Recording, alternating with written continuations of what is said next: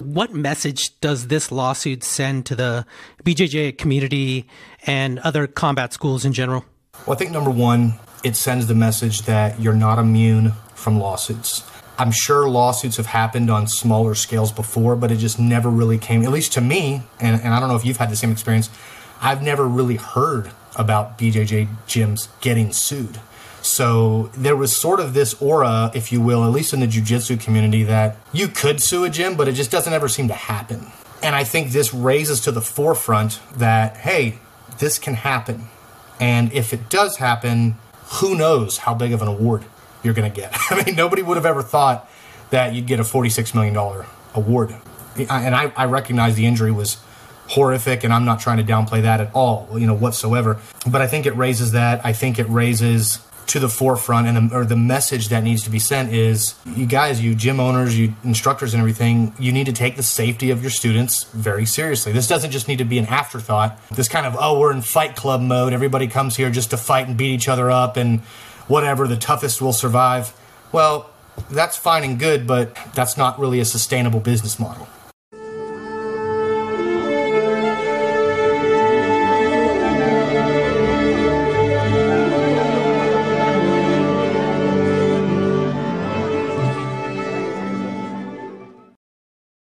Welcome to Forever White Belt, the podcast where we dive deep into all things related to jiu-jitsu. I'm your host, Adolfo Ferranda. In this episode, we interview attorney and BJJ practitioner, Chet Palumbo. Chet began practicing law in 2010. He graduated law school in the top 10% of his class and passed the bar exam the first time in the top 5% of all test takers. He's practiced primarily criminal law, both as a defense attorney and prosecutor, and he's conducted over 40 jury trials as lead counsel. He's also a 2-stripe purple belt in BJJ and is a certified NRA pistol instructor. During our conversation, we discussed the recent $46 million ruling where a BJJ student in Southern California was temporarily paralyzed and its implications for BJJ academies, investors, and employees. We delve into important legal terminology and how it applies to the BJJ community. This episode is a must-listen for anyone interested in BJJ law, combat sports safety, and informed consent. Whether you're a BJJ practitioner or an academy owner, this episode will provide you with valuable insights and tips on how to mitigate risk of injury while still providing a challenging training environment. Join us for this thought-provoking and informative episode where Chet breaks down all complex legal concepts into understandable terms and gives us his expert opinion on the legal landscape of BJJ. Disclaimer: content on this channel does not constitute legal advice and is for educational and entertainment purposes only. For specific questions, please contact a qualified attorney licensed in your state or country. And with that, I give you Chet Palumbo. Chet, welcome to the show, man. Hey, thank you so much for having me. I am very excited to talk to you. You know, everyone is, I'm sure, has heard in the community, BJJ community, has heard about this $46 million award that was decided incident with Del Mar Academy in Southern California, where a individual student, or I'm not sure if it was a student or visiting student or what, was paralyzed for a while. I'm really interested in the legal perspective on it. And Chet, I know you bring a lot of information, probably some of the best information I've seen online on the matter. You guys got to check out his YouTube channel, the Combative Lawyer. And he has a great 3-part series. It's fantastic. Chet, can you give us some of your background? Yeah, sure. So I've been a lawyer since 2010. I have practiced in a number of states, but I've done pretty much exclusively criminal defense law. I've been a prosecutor and a defense attorney. Started jiu-jitsu in 2011. I'm a purple belt right now. I'm also combatives green belt.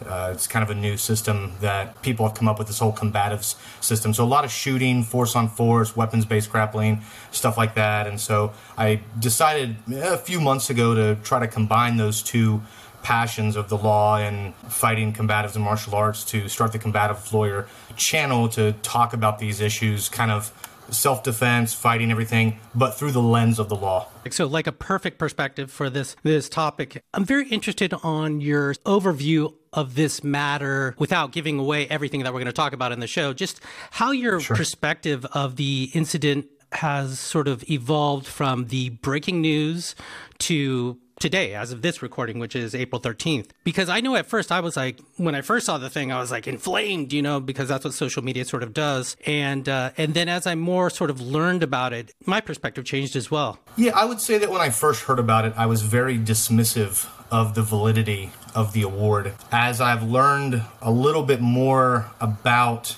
the specific incident, about some of the statements that were made, I'm a little bit more open to it. And when I say open to it, I mean I could be open to a jury verdict. With that said, I do have some specific issues or concerns with the jury verdict and the reason that I don't necessarily trust the verdict at this point. First of all, top of mind for Academy owners, just to get this sort of ball going, is the concept of waivers. Can you just talk about waivers in general? So a waiver is a written document that waives a claim of negligence against an owner, an operator, or an agent of some sort of entity. So there are certain legal concepts that are oftentimes included in waivers, but they exist outside the waiver, notwithstanding the waiver. What I mean is something called, let's say, assumption of risk.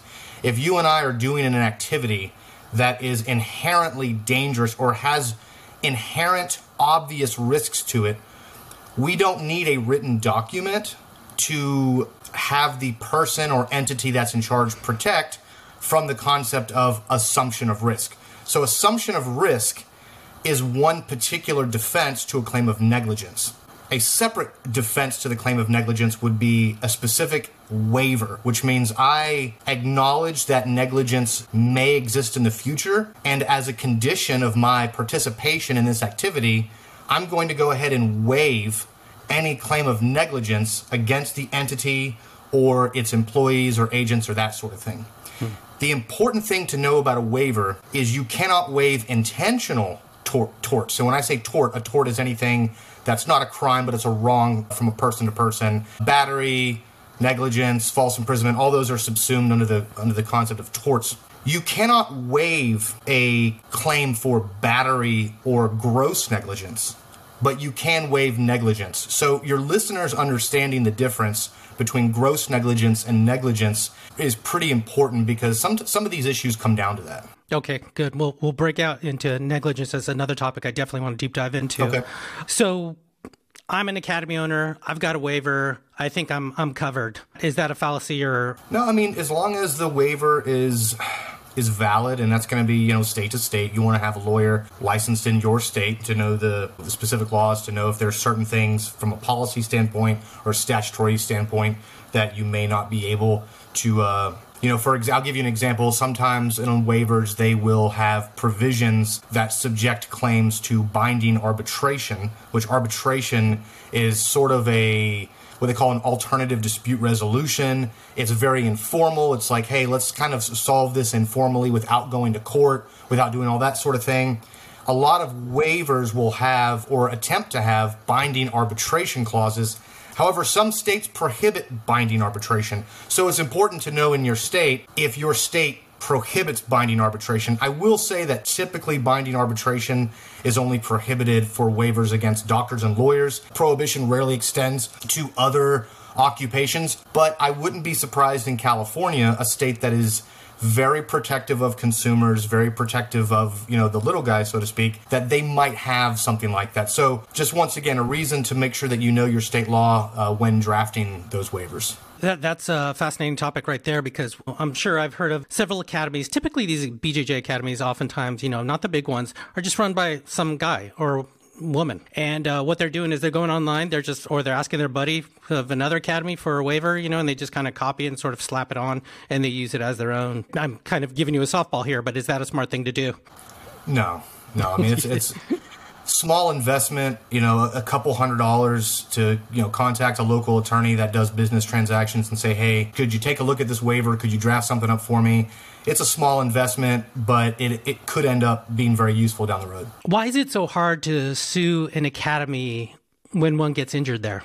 It's not necessarily hard to sue. It's hard to recover. Probably what you're asking is it difficult to actually get all the way to a judgment? Because that's one of the complaints that a lot of people have with our legal system is it's incredibly easy to sue somebody, and you can probably get down the road a little bit. But the reason it's difficult, and the reason this case is so baffling, is because there is a certain level of, even with a bad waiver, an assumption of risk when you're doing Brazilian Jiu-Jitsu or when you're doing Muay Thai or when you're doing any kind of combat sports. There's just such an obvious inherent risk to that so rarely is an injury going to be outside the scope of the type of injury that you assumed the risk of. So your typical, I've got my shoulder is partially torn, my knee is partially torn kind of things. I mean, that happens, right? In Jiu-Jitsu. Yeah. Another reason that makes it difficult is oftentimes the people that injure you are not employees, but are participants. You can't sue a gym for an injury caused by a student that's not an employee unless the gym has been put on notice that that person is dangerous and has failed to take reasonable steps to remedy that. What happens if I don't sign a waiver and I'm just training at the gym? Because, the enforcement of that kind of thing at Academy sometimes isn't the strictest thing. Right. So if you don't sign a waiver, you haven't waived negligence, but you still have the assumption of risk doctrine that could protect the gym in the event that there was an injury. But it's in the law, you have to be we're very specific on what type of claim we're talking about, and there's specific defenses to each claim. So in that kind of situation, if you were injured and you sued, yes, you could go after them for negligence, but they could turn around and say, hey, you assumed this risk. So then you kind of get into an argument about, okay, well, did I assume the risk of negligence, or did I just assume the risk of natural injuries that tend to occur when participating in this sport? And just to put it out there, people, I don't want to sue Academies, okay? I'm just playing devil's advocate here, all right? But hey, I didn't know. I was a beginner, and I'm here, and I got hurt. And so I'm going to take you to court. And I know the answer to so many of these questions. It depends, because there's a myriad of situations and legal sort of angles to this. So your take on that scenario? Yeah, so if someone's a beginner, and I have argued this on my page, and I'll continue to stand by this, I think someone's level of experience is absolutely relevant to these types of claims. I've gotten a lot of pushback from listeners and a lot of comments. Oh, the experience of the guy doesn't matter. I will respectfully but vehemently disagree with that. If you're an instructor and you have a guy, it's his first week or his first month, you have to coddle him a lot more in terms of, okay, you're just going to cut him loose and let him roll. Okay, that's fine. But maybe make sure that he or she does not roll with the people that are known to be a little bit more aggressive. Or at least take steps to let the other people that they're rolling with know, hey, this is this guy's first week, and he doesn't have any prior wrestling experience. He doesn't have any prior, this way you're not putting him or her into a situation where the risk of injury becomes unreasonable. I'm immediately thinking, hey, this guy's arms are, regardless of belt rank of the, the person who was injured, I was put in such a position that it was all upon the other person that was applying it, Gotcha. In this case, a black belt. Okay. And are we going to assume that the black belt is an owner or employee of the entity? Well, that's a great question. Yeah. How about both scenarios? Yeah, if it's not an employee, then, your claim is against the fellow student. Unless, like I said, the academy had been put on notice that this person was injuring people unreasonably in the past. A person rolling and hurting people can become a dangerous condition in the eyes of the law, no different than a store that allows a dangerous condition of a puddle on the floor, and that's where we get that slip and fall liability. Can you explain intentional misconduct? Yeah, intentional would be like a battery, assault, false imprisonment, and where you get into that kind of situation would be somebody actually hits you or punches you at the gym, but not part of sparring. I'll give you an example. It's more comical than anything, but there was a time I was purple belt at the time. I was rolling with another purple belt. We went inverted, and I got an arm bar on him, and he couldn't tap quite fast enough. And it was very unintentional that I overextended it, but he was very upset. He stood up and he pushed me. Well, even though we were literally just grappling and in a combat type of scenario, after the round is over, standing up and pushing someone, even though that's technically less violent, that's outside the scope of what we agreed to do as training partners. So pushing or shoving someone would be technically the intentional tort of battery and or assault. Now, we wasn't an employee, he was just another student, but the analysis would go, okay, if I signed a waiver, that waiver, I could not waive liability for intentional misconduct, like someone pushing or shoving you. Contrast that with negligence. Negligence is, I absolutely did not mean for this outcome to happen, but through my oversight, through my inadvertence that I should have been able to mitigate, I did cause harm to somebody. So another scenario would be something like he doesn't tap or is unable to tap, and then he's thinking to himself or potentially tell someone else, hey, I'm going to do this back to him. I'm going to overextend his arm. And that's a really interesting question is, if we're rolling and he intentionally cranks the arm past the point where I tap, then yes, because up until when I tap, so you and I are rolling, we have consent. We have provided implied and express consent to do grappling with each other, to try to apply chokes, to try to apply joint locks, unless and until one person either verbally or physically taps. At that point in time, the consent for the continued aggression is revoked. That's the way it would look in the eyes of the law, is once I tap or once you tap, I no longer have your consent to continue to crank the armbar, to continue to crank the Americana. And if you tap and then I continue to crank and I hurt you, the question then becomes, was it intentional or unintentional? If it was intentional, it's a battery. If it was unintentional, we then move into the realm of negligence. And then if it's whether it's negligence or not depends on, was it one of those, and we've all been there, it got tight super fast. Like Americanas are known for that, right? Americanas get tight really, really fast. That guy goes to crank it. You yell tap, but it's almost contemporaneous with the cranking to the point where there was maybe a millisecond or a half a second after he heard you that before he let go. I think you're going to have a hard time making a claim for negligence because there was just such a split second for them to react. But that's the legal analysis there, kind of toggling between an intentional act of battery and negligence. Can you deep dive sort of into assumptions of risk? What does that mean? When you do something, an activity, anything, and a risk is so obvious to an average and reasonable person, you are said to have done this knowing that this is going to happen. But you look at certain injuries and then the question becomes, was this outside the scope of the type of risk that you assumed? And that's where we get a little bit into that with that $46 million case is, was this the type of thing that he could have assumed the risk to? Combat sports is a perfect example. I mean, we sign up for a boxing class, we're sparring, you catch me in the eye and I get a bruise and kind of a swollen eye, I can't come after you for that. I mean, I've completely assumed the risk by voluntarily participating not only in the class but in the sparring section. There's a ton of examples, any activity, where there's just certain things that just tend to happen part and parcel with that activity. Let's sort of deep dive into this other thing that you've been sort of alluding to or mentioning straight up to is the notion of dangerous conditions. You mentioned the student who injures multiple students on the regular. And does that pose a risk for the academy owner? And please talk about dangerous conditions in general in the eyes of the law. Yeah, absolutely. So business owners have a duty to make their premises safe for customers. This is talking about the realm of what's called premises liability. Your status when you are on someone else's property, the level of care that they owe to you depends on the nature of your business there. So a social guest is owed a lesser degree of care than what they call a business invitee, which means I'm open for business and you are a customer or a potential customer coming into my business. I owe the highest degree of care to you as a business invitee. If you come over to my house for dinner, for example, my only duty to you is if I know for a fact there's some dangerous condition, I have to warn you about it. So you say, hey, I'm going to use the restroom.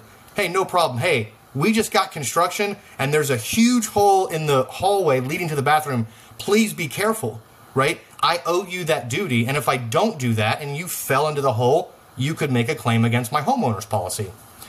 The lowest level of care is a trespasser. And we kind of, that makes sense, right? From a policy standpoint, somebody trespasses on your property, you don't have to warn them of dangerous conditions. What you can't do is you can't create dangerous conditions just for the trespasser. So there's sort of 3 tiers of duty of care that you owe. So when we're talking about a person at a gym, that's a business invitee. So the highest level of care is owed to them. The property owner has a duty to make safe the premises for a business invitee in the context of a jiu-jitsu gym. If you have somebody, some former wrestler, some aspiring MMA fighter, or maybe just some guy with a chip on his shoulder who is rolling hard with everyone, is cranking submissions, is just going to town on heel hooks and is injuring people, once the gym learns of this, once the gym learns that, hey, Billy Bob over here is hurting people on a regular basis, and it doesn't seem to be an isolated thing. It appears to be dangerous for your other customers to roll with him.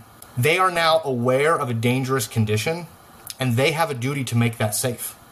And that's either talk to him or kick him out of the gym. But even if they talk to him, if he continues to do it, they're still on the hook.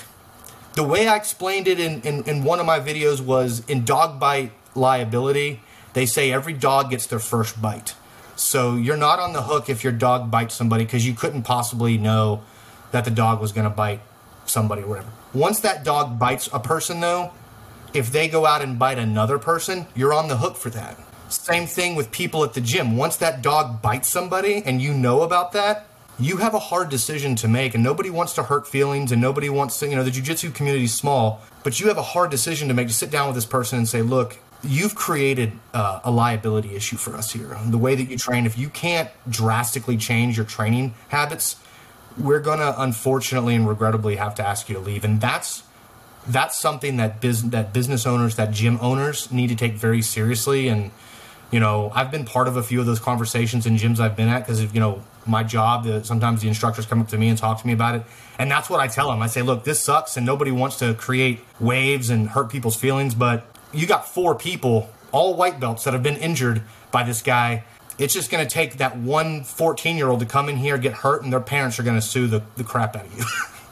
So in the eyes of the law, what I'm hearing is that a pattern's been established. Yeah, exactly. That you as the business owner, you now cannot claim ignorance at this point. Wow. So that you are aware of. I see. Yeah. What I'm hearing in my head is the community saying, hey, this is what it is. You're watering it down. It's such a tightrope for academy owners to walk. Yeah, it is tough. There's a culture in the jiu-jitsu community, and sometimes that culture does not align with the requirements of the law. And, we want to be tough. Like, we want to be known as the gym that rolls hard, and we got all the tough guys that win the tournaments and everything. And to do that, you got to roll hard. Look, I'm sure you've had injuries before. I've had injuries. Like, that's just part of it. And you definitely have to ask yourself as a gym owner, what type of culture do I want to create? And you definitely have to walk that tightrope of being safe, but also being tough. And you can be tough. Look, if you've got 2 tough guys and they roll hard, pair them together. It's like they're not the kind of people that are going to sue each other. And that tough guy that hurts other people, well, he's got kind of a stronger assumption of risk argument for him. But I think the important thing is just to make sure that you're not putting people with other people that are likely to hurt them. This is your livelihood on the line, I guess, to the academy owner, right? Absolutely. Is it worth it? That's your roll of the dice. That's a very tough sort of situation for you to have to hammer out. Just a reminder to please give us a 5-star review on Apple Music and Spotify and become a VIP member for only 99 cents a month. Like us on Facebook and TikTok at Forever White Belt, and check us out on Instagram at Forever White Belt Show. Go buy your Forever White Belt swag at teespring.com/forever-white-belt. Check us out on YouTube now at Forever White Belt. Finally, if you ever get to beautiful Northern California, please come roll with us at North Bay Jiu-Jitsu in Marin County, just north of San Francisco. Mention the podcast and get 2 weeks free. Another thing I want to talk to you about was this notion of, I believe it's called vicarious liability. If you could deep dive into that. And also, can you touch on the topic of a full-time employee instructor versus a contractor instructor or otherwise employee at the gym? And how does that relate? Yeah, that's a really good question. Vicarious liability is the legal concept that one person or entity is legally responsible for the acts or omissions of another person. In the context of employment, you have the legal doctrine of what's called respondeat superior, which is a Latin phrase meaning the superior or the boss answers for the actions or omissions of employees. So anytime a cashier, a Walmart employee, a McDonald's employee, any of these people don't clean up a spill and you get this slip and fall case, right? Who gets named in the lawsuit? Well, it's not the cashier. It's McDonald's Corporation. It's Walmart. Their response was the corporate entity. They are responsible for the acts and omissions of their employees when the employees are acting within the scope of their employment. And obviously it makes sense, right? They have the money. I mean, that makes sense. You're not who's going to sue some McDonald's employee that makes $10 an hour or whatever? That doesn't make any sense. So you're going to sue the boss. It's important to know, though, that doesn't apply if the employee is acting outside the scope of their employment. So this is where you get into tricky territory when you have a gym owner or any other employee, let's say, that is accused of sexual misconduct with another student. And then they want to sue the gym because a lot of times the gym has more money, has deeper pockets than the 21-year-old assistant instructor. Mm-hmm. But then the question becomes, okay, but that wasn't part of his job. Like him doing this sexual misconduct, like that had nothing to do with his work. And then you get into, okay, was it at the gym? Was it during gym hours? Then you get into things like negligent hiring, negligent retainment. Did they know that he had a propensity for doing this? It gets into a lot of crazy things, but that's essentially what vicarious liability is. And it doesn't just work up and down, it works laterally. If you and I are business partners, unless we have what's called a limited partnership, an LLP, mm-hmm. you and I are responsible for the acts and omissions of our partners. So, if you've got your gym owner, right, and you're a co-owner with the gym, you and another buddy, you guys decide to start a gym, you're equal partners, and you set it up as a regular partnership, you're going to be liable if your partner injures someone, you'll be liable, and then vice versa. Interesting. So if I was a passive investor, but I was set up as like a co-owner, I could be on the hook. So that's a good question. A lot of states will have statutory schemes that limit the liability of investors. Unless especially if you're talking about like a silent partner or something like that, there are limitations for that. It's usually what they would refer to as like a managing partner of a corporation or something like that. But yeah, that's a great question. That's a very state-specific question. So I wouldn't want to say definitively yes or no, but because I've looked into this because I've made investments or looked into it for employment relationships for my wife. But just being considered a partner in a firm or a practice or something like that, you're not necessarily going to have liability for all of their partners. But in a traditional like two-partner where both are managing the business, you're going to be on the hook unless you organize it in a certain way. So. Let's look on the other end of it then. What I found very interesting is that the 21-year-old employee or part-time instructor or something like that, or let's say he's a contractor as well, they could be on the hook as well, depending on their potential role if this place is found guilty for something. Yeah, the whole independent contractor thing, very hotly litigated topic because everyone's really quick to label someone an independent contractor. Why? Because you don't want to pay their payroll taxes, plain and simple.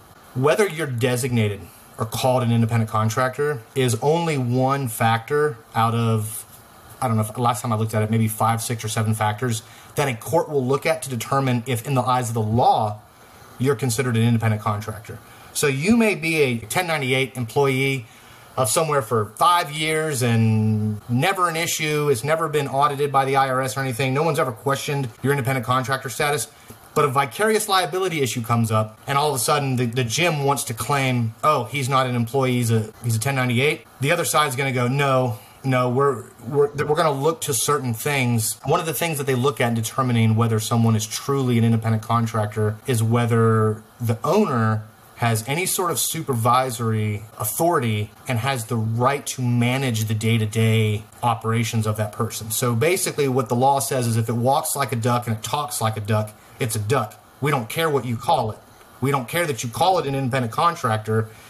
If you tell him you better be there at 5 o'clock for the 5:30 class, you're going to teach this, this, and this. This is how you tie your belt. This is how we do promotions. This is how we do everything. And that person is literally just there, and they have no autonomy over what they do. You're going to have a hard time making a claim that it's truly an independent contractor. Wow. So, that's spooky. All of it. Yeah. So let's say I am that full-time FTE, full-time employee at the Academy. I'm that 20-year-old kid or whatever, and I'm seeing gross negligence or things that are going really bad within the Academy. How do I protect myself? Because knowing now that I could be on the hook for this kind of thing as well. Yeah. If they're calling you a 1090 or an independent contractor, and you see things going on, what I can tell you is vicarious liability doesn't go up. So what I mean is, if you're an independent contractor and you're doing everything right, but you see the owner is doing some things that could subject to liability, I wouldn't be too concerned, because they're not going to go down. Vicarious liability only goes from the employee up. It doesn't work the other way around. I get injured. I'm going to sue everyone at this Academy. Yeah, so you certainly be named in a lawsuit if you did something as the part-time instructor. Sure, you might get named in the lawsuit. That's where you'd have to defend yourself. I don't think it would be a bad idea to look into liability insurance for yourself. You're an instructor, and your boss or the gym is trying to call you an independent contractor. That's fine. What I would do is I would form an LLC just for my martial arts teaching. Then you got to get into a talk on how to make sure the LLC is valid. You've got a separate business checking account for that LLC, a federal EIN, employment identification number, that sort of thing. You set up your LLC, the gym pays the LLC, and your LLC then goes out and gets liability insurance.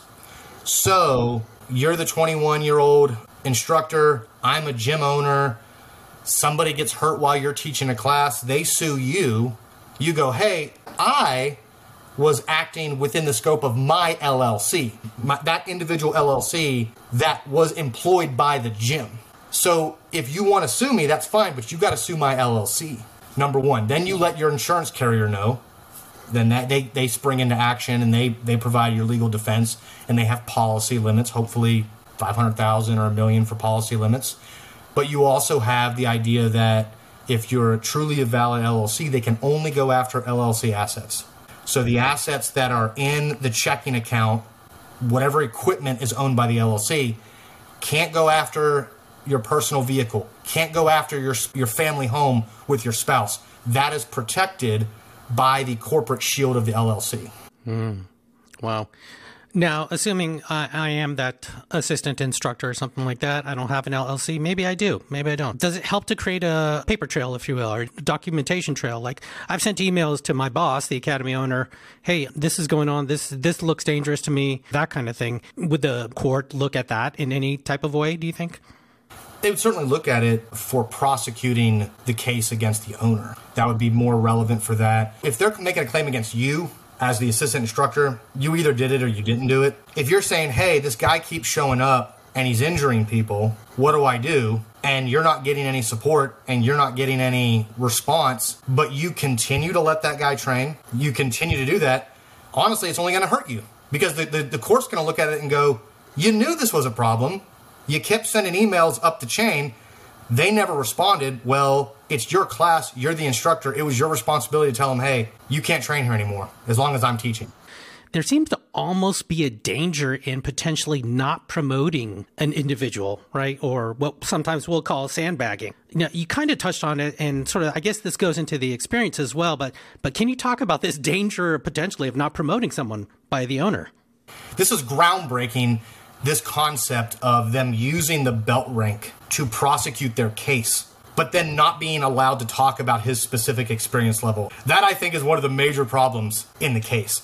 To me, it's a huge flaw in logic to say we're allowed to call someone a white belt. We're allowed to talk about what it means to be a white belt. Henry Gracie even used the phrase, I think in one of his either depositions or testimony, a white belt is someone with little to no experience. You let the jury hear that. The jury hears this person was a white belt. The jury hears, they goes white, blue, purple, brown, black. That's what a white belt is. But for the judge to not think that you have then opened the door to talk about the specific experience level of that white belt, I think is absolutely ridiculous. I vehemently disagree with that evidentiary ruling. I think it's going to be a huge issue on appeal. I think that's absolutely crazy because it's either, right, like if experience doesn't matter, then his belt doesn't matter. If it truly doesn't matter how much experience he had, then what's the relevance of saying he's a white belt? I mean, my thought is you can't have your cake and eat it too. If you want to say, okay, experience doesn't matter, okay, whatever, then the jury doesn't need to hear anything about him being a white belt. That's fine. But if you want to talk about him being a white belt, well, that's fine, but then we're going to talk about how far along he was in that white belt journey. How close to blue belt was he, if it's relevant? Because the only evidence that needs to come in is evidence that's relevant. And if a particular piece of evidence or the exclusion of evidence puts another piece of evidence out of context, it becomes what's known as highly and unduly prejudicial, and then it should be excluded. So not putting in context how much experience he has then causes his belt rank to be confusing and misleading to the jury. That's my opinion. I've argued before the belt system is so subjective. Right. It just is. Yeah. And every coach is kind of making it up. It's a personal decision in terms of you hear some academies say everyone deserves, after X amount of time, certain belts. Some are very much against that. Some people say it's purely meritocracy. This person should be able to beat everyone in the academy in order to level up to this next thing. So it gets really vague. Can you touch upon also the sandbagging topic as well, and your thoughts on the belt system in general? Because it is so vague, it's hard to even imagine that a court would base it in something that's so not quantitative. Yeah, I've had discussions on sandbagging before, and I've had a disagreement where someone said that they think that true belts should be determined by the competition scene and not just the casual hobbyist, because they're leading the way and they're at the cutting edge of the sport and everything.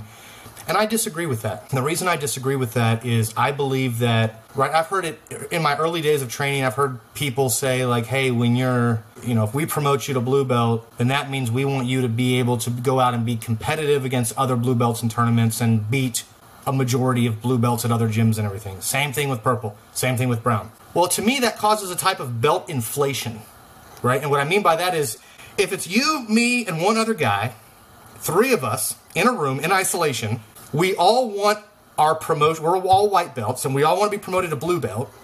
And each person individually is told, you can't get your blue belt until you can beat the other guys. Then none of us are ever getting our belt because we're moving up together. We're all getting better at the same time. So if we have this idea that you have to be able to go out at tournaments and win, or at least come close to winning or whatever before you get that next belt, then just slowly over time, the standard for each belt is going to rise and rise and rise and rise to the point where it's so far detached from what the original origins were. That's my thought on, at least sandbagging. I really hate sandbagging because skill level is an attribute just like size, an attribute like strength, an attribute like gender. It's no different than going into a tournament and I'm 205 pounds, going, you know what? I feel like signing up for the 120-pound female division. That's not the division that I belong in. But the fact of my gender, my weight, these things can be objectively verified. That doesn't happen. But what can't be objectively verified is my skill level. So that's where the sandbagging comes in, and I think that it's wrong. I think it's immoral. If I'm just killing every single person at blue belt and I'm winning the Pan Ams, and I'd be interested to hear your point on this. When I hear people say this guy or this girl is number one in the worlds at blue belt or number one in the worlds at purple belt, my thought is, okay, well that just means I need promoted. That's what that, there comes a point where when do you stop saying I'm a 7-time undefeated Pan Am purple belt? And it's like, okay, dude, you need to be a brown belt. I mean, that's my viewpoint on it. Yeah, yeah. No, the way I look at it oftentimes too is that it is very subjective, is this thing. And I always use the example of, I'm sorry, listeners, I'm going to do it again, Cole Abate of Art of Jiu-Jitsu, who is a phenom, right? Kid, he's been basically doing this since he was a baby, essentially, right? And he's this new generation of incredible athletes. At blue belt, he was crushing black belts like crazy. And then I would hear people going, that black belt, he was beat by a blue belt, you know? And then it makes you think, is he really a blue belt, or is this the limitations of some particular rule set? You know, IBJJF capping minors at a certain belt level, you know, for a while. And then you have to ask yourself, this is not quantitative. This isn't like something we can actually measure. You know, this is sort of a sort of ethereal type of concept in a way, you know, that kind of needs to sort of we kind of float around, but then we put these definitive meanings on it. I'm a blue belt, I'm a purple belt, I should be able to do this and that. But it's really cultural, it seems like, depending on the academy. That's kind of the way I look at it. But that's what makes it so fascinating, that now belt colors can be taken into a legal context. Yeah, I never would have thought that before this case. Let's talk about negligence. In your video, you talk about like these sort of 4 distinctions of negligence. One called duty, the other one called breach, the other one is causation, and one being gross negligence, which we also touched on. Can you sort of break down each of those? Yeah, sure. Yeah, just to kind of clarify. So we've got gross negligence is a higher level of negligence. So it's a little bit different. But what I was talking about was the 4 elements of negligence: duty, breach, causation, and damages. And so you have to have all of those in order to be successful in a claim for negligence. So we look at duty, right? We'll look at things like medical malpractice as an example. All right, you study that a lot in law school. All right, well, what's the duty there? Well, I go to a doctor, they agree to treat me, they do treat me, they owe the duty that a doctor owes to a patient. If I go and I sit in the waiting room of a doctor's office or an urgent care because I am having chest pain, and before I'm ever seen, I leave, and then a few days later I die, and I say, oh, you guys didn't treat me. They had, at that point in time, no doctor had a duty to me. I had not yet established a doctor-patient relationship with anyone. So there's no duty. As a car driver, I owe a duty to other drivers on the road to operate my car safely. So the reason I give that example is a lot of personal injury claims are auto accident. You know, we all know that. So you have to establish that this person owed me some type of duty. I'm a customer at a gym. I am a business invitee, like we talked about earlier. They owe me the duty to create a safe place for me to come and do jiu-jitsu. So that's step 1. That's the first element. Duty. Then we get into breach. Did the person's conduct fall below an objective standard of reasonableness? Within the medical field, for medical malpractice, it's did the doctor's conduct fall below an objective standard for the standard of care in their specialty? So even in that context, we're seeing family practice doctors are treated differently than a neurosurgeon, right? If we're talking about a head problem, the neurosurgeon is going to be judged a lot more strictly than a family doctor. If I go to a family doctor visit and I say, I'm having kind of a headache and blah, blah, blah, and maybe they miss something, right?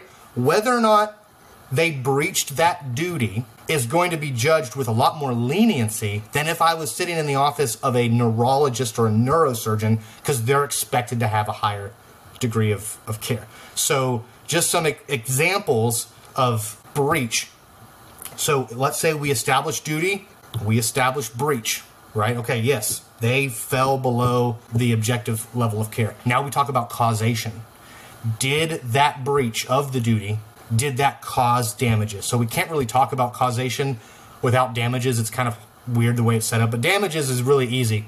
Was there some sort of harm? Was there some sort of injury? That's pretty straightforward. So then we take a step back and we go, okay, were these damages caused by the breach of the duty?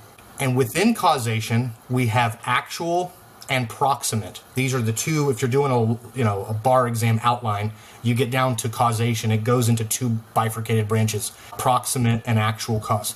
Really good example is So you ask the hotel to give you a wake-up call in the morning, and they forget to do that.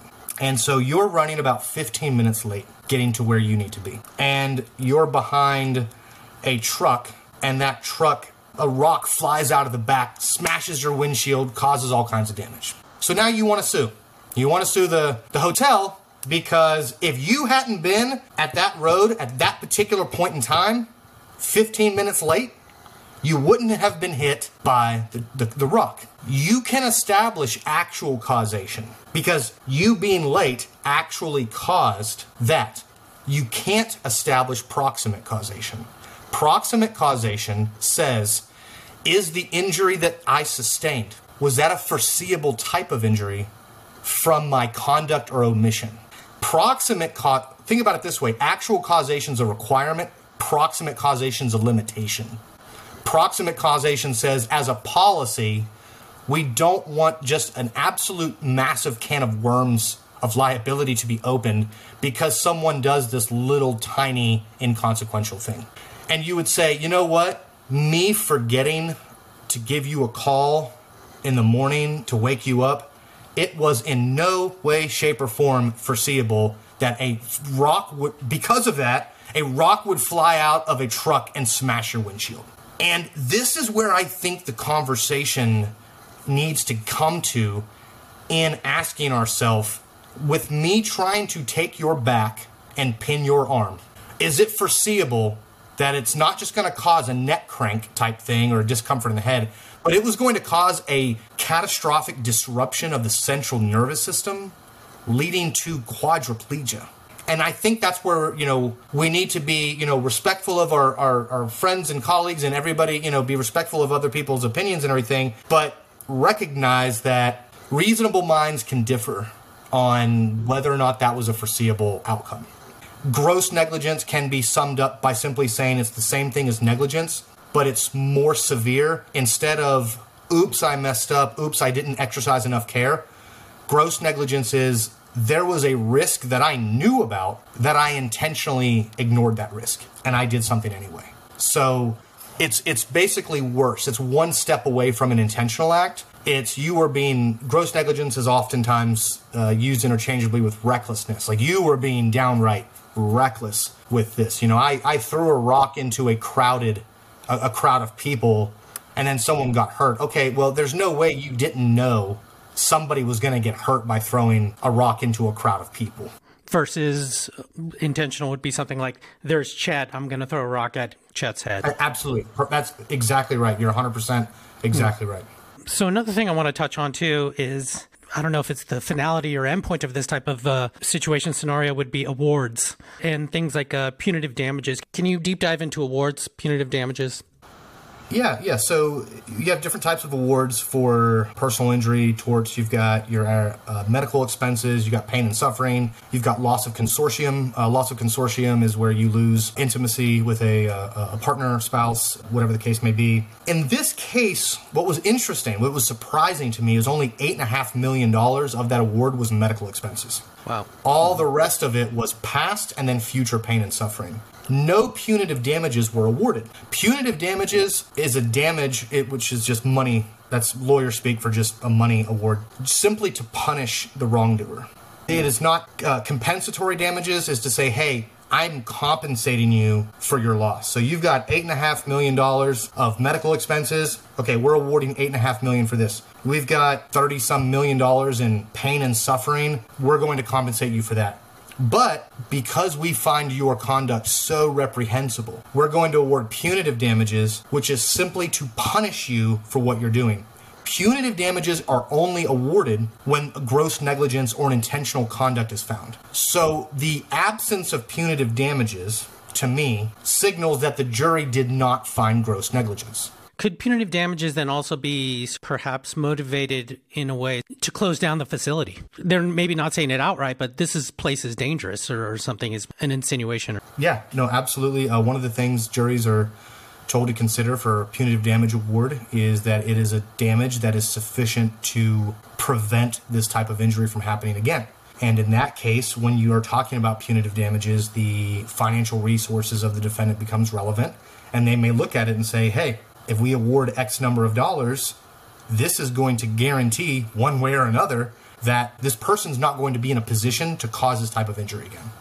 What message does this lawsuit send to the BJJ community and other combat schools in general? Well, I think number one, it sends the message that you're not immune from lawsuits. I'm sure lawsuits have happened on smaller scales before, but it just never really came, at least to me, and I don't know if you've had the same experience, I've never really heard about BJJ gyms getting sued. So there was sort of this aura, if you will, at least in the jiu-jitsu community, that you could sue a gym, but it just doesn't ever seem to happen. And I think this raises to the forefront that, hey, this can happen. And if it does happen, who knows how big of an award you're going to get. I mean, nobody would have ever thought that you'd get a $46 million award. And I recognize the injury was horrific, and I'm not trying to downplay that at all, whatsoever. But I think it raises that. I think it raises to the forefront, and the message that needs to be sent is, you guys, you gym owners, you instructors and everything, you need to take the safety of your students very seriously. This doesn't just need to be an afterthought. This kind of, we're in fight club mode. Everybody comes here just to fight and beat each other up and whatever, the toughest will survive. Well, that's fine and good, but that's not really a sustainable business model. How can combat sports schools, academies, BJJ academies ensure the safety of their students while still providing a challenging training environment? Oh, that's a great question. Obviously, number one, good waivers in place, etiquette being reinforced, whether it be at the beginning of class, after class, pulling people aside. If you see someone start to be a little bit aggressive, having a culture where it is okay to just gently, quietly pull someone aside and say, hey man, kind of rolling kind of hard, just be careful with this. Saw you cranking on that heel hook kind of hard like that. That could lead to some injury. So we want to, nipping things in the bud is what I'm trying to get at, is not letting things get to the point where there is some catastrophic injury, but just a culture that reinforces that it's okay to enact quality control measures and for owners and instructors to really take ownership of what happens on the mat. Yeah, because I'm sure the academy owners are going to want to, and employees are going to ask straight up, how can we mitigate this, their risk and the risk of injury to their students too, I think it comes down to, number one, making sure your waivers are good and create just culture. I think culture is a big thing, making sure that the culture is such that people are safe. We're not glorifying the tough guy who rolls really hard and hurts everybody. We're understanding that, look, for 99.9% of us, we're going to work the next day. We have families. We want to train for the rest of our lives. And if we're rolling super hard and cranking on stuff and doing things dangerously, it's not good for anybody. Now, do you think there's a risk of, I hate to say it, someone seeing this as like, wow, I can make $46 million out of this kind of thing. And it might not be $46 million. It might be 10, might be 5. That's a ton of money. Do you see potential of this risk happening? I think getting a lot of money is hard. I think you are still going to typically, and like I said, California has laws that I think are probably going to be more protective of consumers in a lot of states. So I think it's going to be pretty jurisdiction specific. But yeah, if you're a person who's poor and struggling to get by, and there's a dangerous guy that's been rolling and the gym continues to let them train there, maybe you go and train there and you let him grab up a submission and then you don't tap and you let him hurt you. And you're just thinking, you know what? I don't care if my arm gets broke or hurt or whatever. I'm not using it anyway. Maybe I can squeeze a $500,000 or $1 million settlement. Yeah, I definitely think that's a possibility. The role of an expert witness, how much does an expert witness typically make? Your thoughts on that in general? Expert witness fees for private, because obviously, in public defense, court-appointed experts get a lot less, but even in the private realm, expert fees will range anywhere from $200 to the most expensive expert I have ever heard of was somewhere in the $750 an hour range. I have never, now granted, I'm not in New York or California or somewhere like that where I know things are a little bit more expensive, but I have never heard of anybody ever charging $1,000 an hour or more for an expert witness fee. Yeah. And hey, the way I look at it too is like, hey, capitalism, Sure. If someone's willing to pay. Sure. more power to you in a way. Yeah. I don't know. Right. Yeah, I don't know. Yeah. The importance of expert witnesses in these kind of matters. It's very important. The expert witnesses are allowed to provide opinions that normal lay witnesses are not allowed to provide if it's going to assist the trier of fact, meaning the jury, if it's going to assist them in coming to their conclusion or understanding the facts. So, normally you and I get called, as a witness to a case or whatever.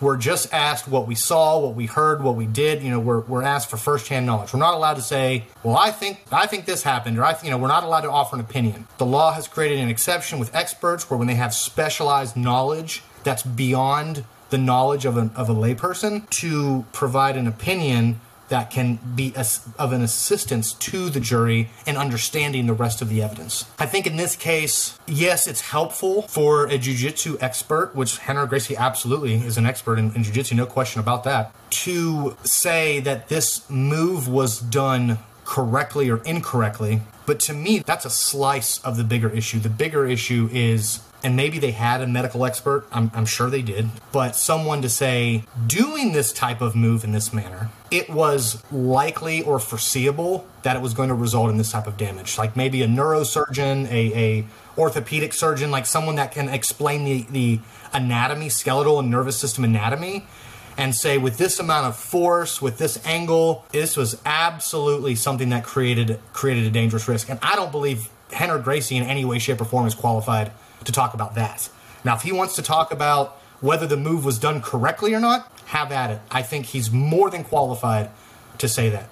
But for him to take that one step further and say the move done in this way is unreasonably dangerous, well, okay, based on what? What data have you looked at? What examples have you seen where a move like this was done in this way and you've seen what type of damage happened? That would be my question as the defense attorney is, what are you saying other than just this move wasn't done in a textbook manner? That would be my question. That would be my argument and closing argument is I think they're making this testimony out to be more than maybe it really is. Couldn't the defense have come up with their own expert witnesses? Absolutely. And I believe they did hire Clark Gracie, which was kind of interesting that they were related and they were both expert witnesses. I was about to say that. Why not hire another Gracie to pay on the other side?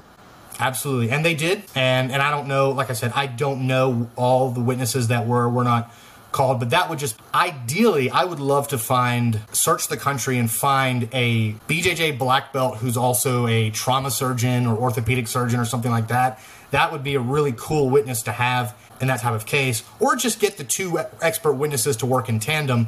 One who's like a world leading expert in neurosurgery, neurological injuries, and then your own expert in jiu-jitsu. Because if I was on the defense team, I wouldn't spend a lot of time trying to argue that the move was done correctly. I think we all know the move was not done correctly. I don't think you get a lot of mileage out of trying to argue to the jury, oh no, maybe this was it's like you're going to lose credibility if you argue that. I think my argument would have been, yeah, the move was done incorrectly, but just doing a move incorrectly, that doesn't in and of itself mean that you're below an objective standard of reasonableness for how to conduct yourself during a rolling session. Once again, not saying that everybody has to come to that conclusion. That's just the argument that I would make if I was the defense team in that case. Hypothetically, I'm curious how you would have tried this case on both sides. Yeah, no, I mean, look, the plaintiffs obviously did a great job. I mean, as far from a professional standpoint, as a lawyer, good for them. They kept out, from what I hear, I haven't seen the pleadings obviously, but from what I hear through multiple news sources, they were able to keep out his experience level. They were also able to keep out the fact that he signed a waiver, which baffles me, absolutely baffles me. And that's one of the issues I have with it. But I mean, they did that. That's effective. They called in an expert witness with a lot of star power. And let's just be honest, that goes a long way. If the jury likes you, if the jury's like, oh, wow, I've heard of this Rener Gracie guy. Now I get to sit there and kind of see him 10, 15 feet away. That's really cool. I'm going to believe what he says because he's the expert in jiu-jitsu. That's very effective. On the defense side, and they probably did. I'm not trying to Monday morning quarterback anybody, but I definitely would have made a big deal about the fact that he made $3,000 an hour. I would have made a very big deal about that, and I would have made sure to hire an expert and paid them a lot less and be able to contrast how much my expert was paid versus how much he was paid and say, realistically, what are you not going to say for $3,000 an hour? Do you think they would have allowed that in terms of relevance? Absolutely. Absolutely. Yeah, you're always allowed to talk about the compensation of an expert witness because it goes to their motive on the stand, propensity for truthfulness or untruthfulness. If I'm able to argue, look, ladies and gentlemen on the jury, I can't talk to the jury, obviously, during this, but I'm intimate or suggest to the jury what you guys are making in your day-to-day life, and you're working hard and trying to put food on the table and everything. This guy's in here getting $3,000 an hour. Oh, and could you please show me your final bill to date or whatever? Show over $100,000 to get in here and say that a jiu-jitsu move wasn't done correctly. I'm not saying that would have made a difference, and I'm not saying they didn't do that, but I definitely would have made sure to put it out there. I think I would have really focused on, look, we're not disputing that the move was not done correctly, but jiu-jitsu and rolling and sparring is very fluid. And anybody will tell you that very rarely does a move go exactly the way it was demonstrated on BJJ Fanatics when you first watched it, or you read a book. It's when you get to, a high level blue or purple belt and above, a lot of times you start improvising moves. And that's very normal to be in a position and say, you know what, I think maybe I could hit a sweep from here. And I've never been taught this sweep before, but I'm going to try to do this sweep because it utilizes the concept of a sweep, and I'm going to try to do this. That's what rolling's all about. And to say that because a move was not done in a textbook fashion and because someone received an injury from that, to immediately jump to the conclusion that rises to the legal level of negligence, I'm just not sure about that. The details of this case, will we ever get all of them out to the public? Because it seems like this would be a fascinating case study for future, legal students, lawyers in general, the general public, academy owners. This is important information, I think. Do you think we'll ever get the details of the entire case? So if there's an appeal and the appellate court actually decides to hear the case and they issue a written opinion, then that written opinion will be public record, and the written opinion will include the underlying facts of the case. And that'll be the public's easiest way to get access to the specific information. You can always make a public records request to the clerk of court where this case was tried and get the pleadings in the case, and depending on the state law, I don't know, you could even potentially try to order a transcript. That would be very expensive, and the transcript would probably be that thick of paper because it would literally transcribe every single word that was said in open court during the course of the case. But if someone was truly curious, there's ways to go about getting the pleadings and that sort of thing, which would potentially also include Henner's deposition testimony, which would have been his testimony that he provided before trial, which in a civil case, usually the trial is just a regurgitation of what you said during your deposition. So, it's the information's out there. How difficult it is to get it, that's a different story. So my understanding from various news sources is that the judge did not allow the jury to hear the experience level of the student, but did permit them to talk about the belt. And we kind of touched on that, and I explained why I didn't think that made a lot of sense. But also the judge ruled that evidence of a waiver that the person signed is not admissible. To me, the reason that's problematic is it undermines the validity of the verdict. Look, I believe in the jury system. I think the system works most of the time, certainly not always. As a longtime defense attorney, I can tell you that there's a lot of problems with the system, but I can accept a jury's verdict if I believe that the jury heard all relevant evidence, was given the opportunity to hear everything that could bear on guilt or innocence, liability or not liable. In this case, I just think there were a few things that the jury was not allowed to hear, which may have affected their verdict. The one thought of why they might not allow the waiver to come in is, waivers can't waive gross negligence like we talked about. But I think that it would have been appropriate to allow them to hear evidence of the waiver and then for the jury to then decide, but if you find gross negligence, disregard the waiver. And the fact that they did not award punitive damages tells me that maybe they didn't find gross negligence. So if they didn't find gross negligence, then if they had heard about a waiver that would apply to non-gross negligence, that may have made a big outcome, or that may have made a substantial difference in the outcome. And so I will be interested. I understand they're appealing. I hope they appeal. I hope the appellate court takes it up, and I'll be really, really interested to see that analysis. If they reverse, order a new trial, allow all that evidence to come in, say, look, if you're going to talk about his belt, you also have to talk about his experience, because, I mean, your point is very well taken that I agree with 100%. The belts are so subjective and fluid that to sit there and present these belts as if it's a very quantifiable thing, I think misrepresents things to the jury. If they do a new trial and the jury hears everything and they come back with the same verdict, okay, fine. You know what? I'll respect the jury's verdict. But the reason that I'm hesitant to accept the verdict is I just don't think they heard everything that they should have. I would assume for sure there is an appeal filed. So are you saying that it's potential that just because you request an appeal, it's potential that you will not get an appeal? Exactly. There are certain things, and that's every state is different, but there are certain things that you have to be granted an appeal on. Death penalty sentences is one of them. And every state that I've practiced in, you're going to be heard on appeal if the state has imposed the death sentence. But, you know, in California, an award of damages in a civil case, the appellate court looks at it. It might be what they call a discretionary as opposed to a compulsory appeal. And if it's a discretionary appeal, the appellate court may look at it and go, you know what, there's just nothing here that really interests us. We don't, on the surface, see any major problems. It's not an issue of major public concern that needs to be resolved. We're not going to grant what they call certiorari, or we're not going to grant an appeal in this case. Wow, so it's not a slam dunk. We're going to get an appeal. Correct. Yeah. Wow. Yeah. You can file request for appeal, but whether you get, and sometimes they'll just deny your appeal without a hearing. So sometimes, even in states where you're guaranteed to, quote, file an appeal, sometimes they might just read through everything that you've submitted to them, and they can just what's called a summary denial, or summarily deny your appeal, and you're never given an explanation for why they denied it. So, wow. Yeah. That is wild. Well, Chet, I want to thank you so much for, being so gracious with your time. This was a really fascinating discussion, super important, I think, for the community in terms of academy owners, students, academy employees, those related to people who train jiu-jitsu and otherwise. This is incredibly fascinating. So, Chet, where can we get more information about you and everything that you're up to? Yeah, so I've got a YouTube channel called The Combative Lawyer. I try to put out a little bit of content a couple times a week just on issues related to self-defense law, combatives and law, and that sort of thing.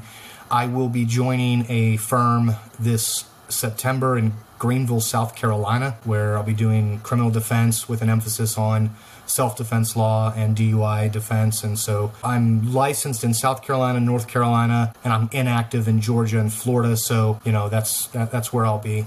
So I highly recommend Chet's content. Go check it out, you guys. We'll add links in all the show notes. And just a reminder, I'm your host, Adolfo Fronda. Thanks for listening and watching out there. Remember to give us the nice review and share with your friends and everything else. Join the VIP stuff. And Chet, again, thank you so much for your time. I really appreciate it. Thank you very much. Pleasure being here. All right, guys. See you next time.